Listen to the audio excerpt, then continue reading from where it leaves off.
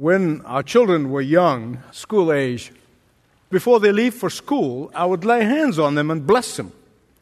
Sometimes when they're running late for school and kind of skip the blessing, skip the prayer, but I can tell you that if they had an exam on that day, they are coming in there and said, "Okay, Dad, pray for me."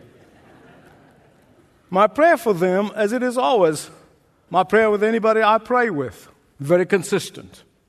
Bless them and make them a blessing. Lord, bless them and make them a blessing. My prayer for myself, when I ask the Lord to bless me, it is only that I may be a blessing to others. For this is a very thoroughly biblical prayer. For God's blessings on us, not supposed to be an end in themselves. They are means to an end. The end of God's blessing us is that we may bless others. That we be a blessing to the work of God, that we may be a blessing to the kingdom of God, that we may be a blessing to our neighborhood, we'll be a blessing to our community, that we may be a blessing to our workplace, that we may be a blessing to our nation.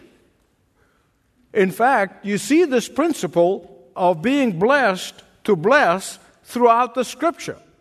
The blessing that God gave to Abraham. And he said, "I will bless you." And literally, in the next breath, God said what? "I will make you a blessing." And you see it throughout the Scripture. God blessed Jacob. And Jacob became a blessing to his tricky uncle Laban. God blessed Joseph. And Joseph blessed first the house of Potiphar, then the house of Pharaoh, then all of Egypt, the superpower of the day, then the whole world was saved from starvation by blessing Joseph. God blessed the people of Israel because of Abraham.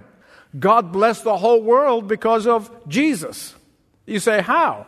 By blessing the believers in the Lord Jesus Christ, and the believers take the gospel to the ends of the earth. They bring blessings wherever they go. And throughout history, you can see that nations and societies that identify with Jesus become blessed. The whole Western civilization. I spent 7 years of my graduate study studying this. I can prove it to you. The whole reason why we have Western civilization today is because of the Reformation. When the reformers in the 15th and 16th century brought Jesus back out of the Dark Ages, the whole Western civilization developed and became a great civilization. America as a nation has been blessed of God, has been prospered by God because of the founders' intention, because of the founders' invoking of the name of Jesus. No politician, no president, no Congress, no Supreme Court can bless America or can make America great again. Only Jesus can make America great again. You see, we have forgotten that it was God who blessed this nation like no other nation in history. And that's because they bowed to Jesus. And that is why I'm calling this message, The Responsibility of a Transformed Identity. We have begun this series of messages of what it means to transform your identity from whatever it is that you see yourself tied to, whether it is your job or it's your family name or it's your company you work for, whatever it may be, your wealth, whatever it is, to being identified with Jesus, period. And we have seen throughout this series of messages how a transformed identity is of vital importance for growing and for living victoriously in this life. And you notice the genius of the Holy Spirit. Because don't you ever forget that the Holy Spirit is the one who inspired the writers to write the words of the Scripture. The Holy Spirit is the author of the Bible. That is why we call it Holy Bible. That's why we call it the infallible Word of God. And the genius of the Holy Spirit, as He inspires Peter to write those words, He does not get him to speak about the responsibility of a transformed life first. No. He waits after He shows us the blessings of a transformed life. He waits until we see the evidence of a transformed life. He waits until we recognize the privileges and the honor of a praised life. And then he says, now, as you appreciate the blessings of a transformed life, as you experience the blessing of a transformed life, now you can be a blessing to others. And so I want you to turn with me, please, to 1 Peter chapter 2, beginning at verse 13. Every one of us, as we study the Word of God on our own or teach it or whatever we do, is to ask two questions. What does it mean to the original readers of this epistle? And the second thing is, how can I apply this and the principles in my life today? There are some people who read a verse and run with it for what it means for them today. You've got to understand it. What was meant? What was the intention of the original writer to the original readers? You ask yourself those two questions and you'll be blessed by the two answers. Now, here is our responsibility, your responsibility as a person whose identity is being transformed by Christ into Christ-likeness. Now that we have received the sevenfold blessing, and that's why this sequence here is coming all the way through. Now that you've received the blessings of God, it is our responsibility to be a blessing to others. How? By being a blessing to the government, by being a blessing to our employer, by being a blessing to our workplace. Indeed, we can be a blessing to the world. And that is the desire of God's heart for His children to be. I'm sure someone is saying, how can I be a blessing to the government? In fact, most of us don't like the government. Many of us probably wish the government gets out of the way. That, of course, until we need the police or the firefighters and we make a call. And I was thinking about this schizophrenia, a love-hate relationship with the government, and I remembered a cartoon that I saw long time ago, but imprinted in my head. Back in the old days, remember when a mailman used to deliver mail on foot? And they always get bitten by the dogs in these houses? Well, this particular mailman decided to take his own dog with him on the round.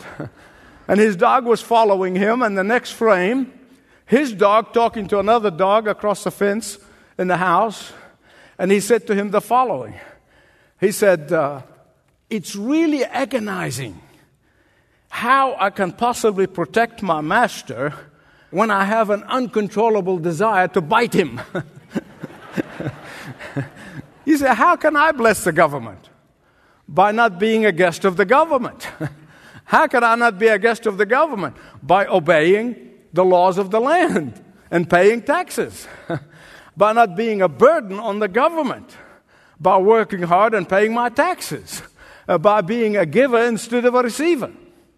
If every citizen would do that, the government would be blessed. As a matter of fact, if you read the history of great awakenings that have taken place in America, you read about some towns, literally, the police had to shut down, the courts had to shut down. There was no crime, no theft, nothing, because of the Spirit of God moving in these revivals. May it happen again in America. Amen. Here's the logic of 1 Peter 2:13 to 16. You see, in the last message, I told you that the believers are mere tourists. They are travelers. They're pilgrims. They're sojourners. That our real home is heaven. Our citizenship is in heaven. We are just mere travelers along this journey of life. And the Holy Spirit anticipates that somebody might conclude, well, since we are travelers, sojourners, that we can, here in this life, we become anarchists. That we do not have to obey the laws of the land, that we refuse to obey the laws of the land. And we never worry about breaking the law. And that is why Peter goes immediately after saying this, and he says, a Yusuf translation, okay? Don't even think about it. Don't even think about it. That's just what it means. Look at it this way. When a foreign diplomat representing his own country, his home country, in a host country, that diplomat, while he is loyal to his home country, he respects the laws of the host country. While he is living in this foreign country, he obeys the law of this host country. If you have a British ambassador in America or any other ambassador, he is loyal to the Queen, he is loyal to the crown, but as long as he is in the United States, he respects the laws of the host country. I remember one time back in 1979, I was in Washington, D.C., talking to a foreign diplomat, and I became a friend of, and we were talking, and I was carrying on. He said, no, Michael, don't forget, I'm a diplomat. I'm not an American. I was talking about United States. You see, a diplomat abides by the laws of the host country to avoid any hint of scandal that would diminish the reputation of his home country. Otherwise, he's going to embarrass his country. He is most anxious not to shame or dishonor or disgrace or bring disrepute to his home country. And so he does everything possible to represent his home country well. How? By respecting the laws of the host country. And that's exactly what Peter is saying for the believers in Jesus Christ. That's why the Bible calls us ambassadors. We are foreign diplomats. Our home is heaven. Our king is Jesus. But we are living in this world as travelers, as sojourners, on our way home. For a believer whose identity is being transformed into Christ and by Christ, a believer whose citizenship is in heaven, real citizenship is in heaven, is an ambassador of Christ in this host country, whatever country you might be living in at the time. So what do? We're always thinking and doing that which brings honor to our home country. We are always thinking to bring glory to our King, the King of heaven, the Lord Jesus. We do whatever it brings praise to our heavenly home and to our heavenly King, doing whatever it brings honor and respect to our home country. Okay. You say, Michael, I understand that. I understand what Peter's saying. But how do you interpret this text in the context of living in the United States of America? I realize we have people from around the world watching right now, but let me only focus on us here in the United States just for a minute in the context of this country. Now, don't ever forget, again, the context is very important, that Peter was writing to believers who are living under pure dictatorship. The dictator, Caesar, dictates, and people must follow. Peter couldn't even dream of a privilege of living in a country like the United States, where at the heart of governing is we the people. One of the greatest blessings that God had bestowed upon the United States of America, like no other country on the face of the earth, is the Constitution of the United States of America. That's why so many of us believe that God really helped those people, especially when they prayed for God to guide them along the way. Furthermore, Peter is not saying that a believer in Jesus Christ whose citizenship is in heaven is to live passively or to be a doormat or to be a punching bag. He's not saying that at all. Indeed, it is obedience to the law that must help us defend the First Amendment of the Constitution against those who want to change it. It is out of obedience to the law of the land that, listen to me, this is important because I know a lot of people are confused about this. Those who want to undermine the First Amendment of the Constitution of the United States, they are the ones who are breaking the law and disobeying the law, not us who are defending it. Are you with me? Amen. See, we are indeed obedient to the law when we defend that law of the land.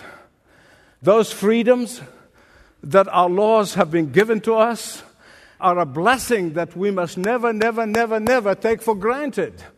How? By what I call mindless passivity. But as good, law-abiding citizens of this great country, we are to be involved in the political process. We are to work hard to change bad laws by legal and respectful means. Let me repeat this. That we can change bad laws that are inconsistent with the Constitution by legal and respectful manner. especially if these laws contradict the Constitution. We are to exercise our privilege of voting.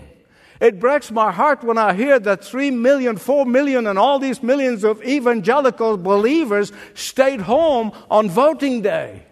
My beloved friends, that is wrong. In many ways, our modern American tragedy is that while we are privileged to place people in authority, we sin against God when we do not protect that privilege by voting. Well, someone may say, well, wait a minute, Michael, wait a minute. But mine is just one vote. What would one vote do? I mean, what difference does a vote will do? Well, let me show you from history what one vote can do, okay? You ready? In 1645, one vote gave Oliver Cromwell control of the British Isles. In 1676, one vote gave us the English language and not the German language here in the United States. In 1845, one vote brought Texas into the Union. Now, some of them might not like that now, and they say, why is that one vote? That's not the issue here, okay? I'm getting involved in this. I'm just showing you that one vote can make a difference. In 1868, one vote saved Andrew Jackson from impeachment. In 1875, one vote changed France from monarchy to a republic. In 1876, one vote gave Rutherford B. Hayes the presidency. In 1941, listen carefully, one vote saved the selective service system from being demolished or abolished. And that, my beloved friend, was only 11 months prior to the attack on Pearl Harbor. So don't tell me one vote cannot make a difference. It's your responsibility. My responsibility is to take our citizenship seriously, and we vote. I don't tell you how to vote, but I can tell you, you pray, and God will guide you. See, your vote counts, and you owe it to God.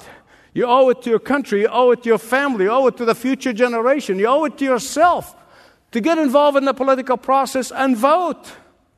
But in the final analysis, Peter is saying God has to be obeyed first and foremost. Are you with me? If and when the law of the land conflicts with biblical authority and biblical conviction, then we'll have to make a decision, just like the early church did when they refused to bow to Caesar. And like them, we must be willing to pay the price for our conviction. If the day comes and the government forbids me from preaching biblical truth, then I am willing and ready to disobey and pay the price for placing God above the government.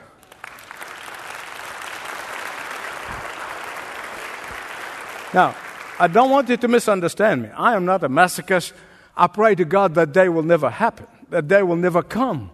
But if it does come, I'm willing to pay the penalty and trust God for the outcome. In fact, that's where Peter is heading in the next message. Jesus trusted God for the outcome. It's the most injustice that had ever taken place, but Jesus trusted God for the outcome. That's to be in the next message. But if the day comes that the preaching of the fact that Jesus and only Jesus saves from hell, and that rejecting Jesus will take you straight to the place of torment, that if that preaching is considered to be hate speech, as it is proclaimed in certain parts of Europe, if that day comes and becomes the law of the land, then I am willing to break the law of the land.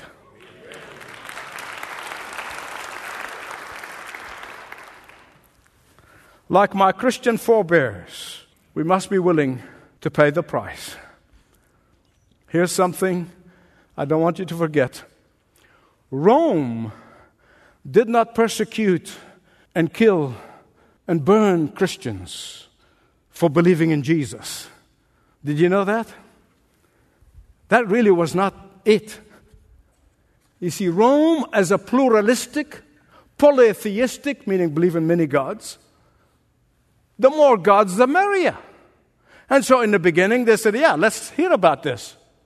And only when these frisky Christians began to say, Jesus is the only way, and that's when they began to throw them to hungry lions. That's when they began to dip them in hot tar. That's when they began to light the garden of Nero with their burning bodies. And the believing Christians said, burn us if you must. Dip us in hot tar if you must. Throw us to hungry lions if you must.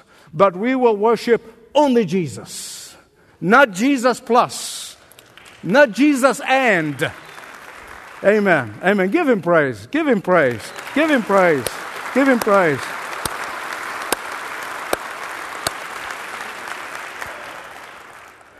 My friend Canon Andrew White, they call him the Vicar of Baghdad. He stood in this pulpit many years ago. He was telling the story about two little kids, Iraqi kids who are Christians.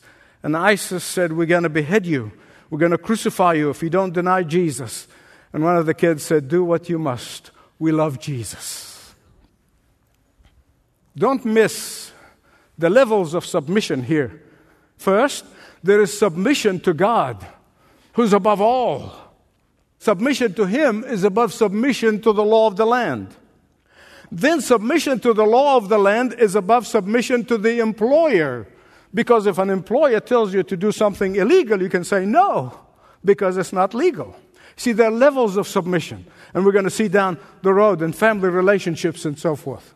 Let me illustrate this by telling you, many of you, particularly ladies, have read the writings of Corrie ten Boom. I encourage men to read it too. Any books by Corrie ten Boom, read it. What a great saint of God she was. She and her sister helped many Jewish families to escape Hitler's Holocaust. And their pastor, a Dutch Reformed pastor, Bible-believing Dutch Reformed pastor, came to their dad and he said to him, you must stop your daughters from doing what they're doing.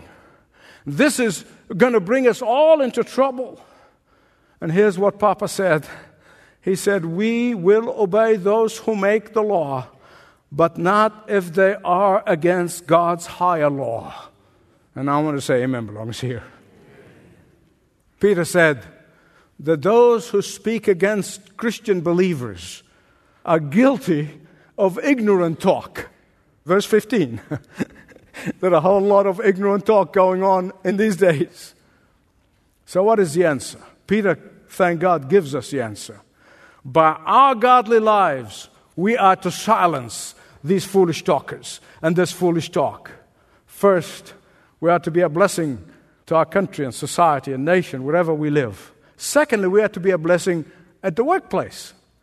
I cannot honestly tell you how many times I heard people say statements like this. If I have a different job, I would be happy. If I have a different boss, I would be happy. If I have a different work environment, I'll be happy. If I work for a different company, I'll be happy. If I have a different career, I'll be happy. If I have a different circumstances than the circumstances I'm in, I would be happy. The problem is you cannot go through life wishing only if. Beloved, listen to me. You are where you are for a reason. And Peter is saying in verses 18 to 20 that while your identity is being transformed, you can be a blessing wherever you may be. Your life, wherever it may be. You are where you are because God wants you there. God placed you there. Even when you think you made a mistake, and trust me, if you read my books, you know that I made mistakes. But even in my mistakes, God overruled and He brought His purposes out for His glory and my good. Instead of wanting to bolt out and spend your life just steaming and fuming and fussing, ask the following. How can I be a blessing to my company? How can I be a blessing to my boss? How can I be a blessing to my employees? How can I be a blessing to my employer? How can I be a blessing to my neighbor? How can I be a blessing to my family? When Peter was writing to servants and telling them to submit to their earthly masters. I want you to listen carefully, listen very carefully. These were household servants. There are some estimates that there are upward of 60 million of them, these household servants, in the Roman Empire. And those so-called household servants, they ranged from manual labor all the way to professionals, teachers, engineers, accountants, and even physicians. And while they were living comfortably, they were not free to just pick up and go. They were often paid for their services, and on rare occasions, they can buy their freedom. But many of them become so close to their masters, become so close to the family, that they refused their freedom when it was offered to them, and they've decided to stay on because they're almost treated like members of the family. So you get that in the back of your head as a background. Here's something that we need to understand about the New Testament writers, and I know I've been asked that question many times. Why didn't Paul and Peter and the New Testament writers urge the Christian slaves to revolt against their masters? Listen carefully. I'm going to answer it once and for all, because a lot of people ask me that. Because they knew that Spartacus would have bathed Rome with their blood. Did you get that? While the New Testament teaches that with God's power, we can make the best of the worst circumstances, and yet the Bible served as a springboard to outlawing slavery later on. When William Wilberforce and Bible-believing Christians in Parliament and elsewhere with him changed the laws and outlawed slavery, they appealed to people who at least had some biblical knowledge. But they couldn't do so in first century Rome. Wilberforce himself was short, he was unimpressive, he had a weak voice, and many people kind of really did not think much of him.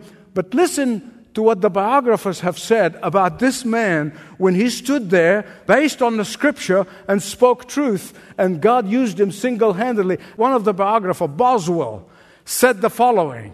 He said, "I saw what seemed to be a shrimp became a whale." That's what the power of God can do.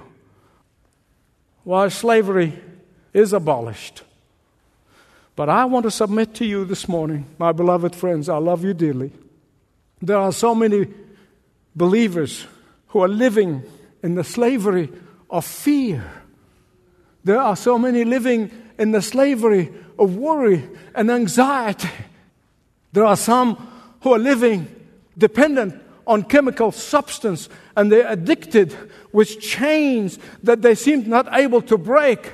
There are some who are addicted to spending money that they don't have. And only Jesus can set you free. Here's the rule of thumb.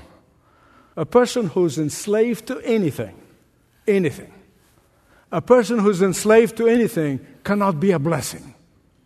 Cannot be a blessing. Yet the life of a transformed identity is a life that is set free, that it may be a blessing to many, be a blessing to everyone they come across, be a blessing to their community, a blessing to their nation, a blessing to the world. Here's a biblical principle. If you believe that you are working in your day job for the Lord, not for your boss or your company, if you believe that the Lord is the one who will reward you, and He's the only one who can reward you, not your boss and not your company. If you believe that you are serving God on your job, then you can be absolutely sure that He will treat you justly, that He will treat you fairly, that He will reward your faithfulness, that He will bless you and make you a blessing. That, my beloved friends, will make you live up to the responsibility of a transformed identity. Thanks for listening to this message from Dr. Michael Youssef, recently featured on Leading the Way. If you'd like to know more about us, please visit ltw.org. That's ltw.org.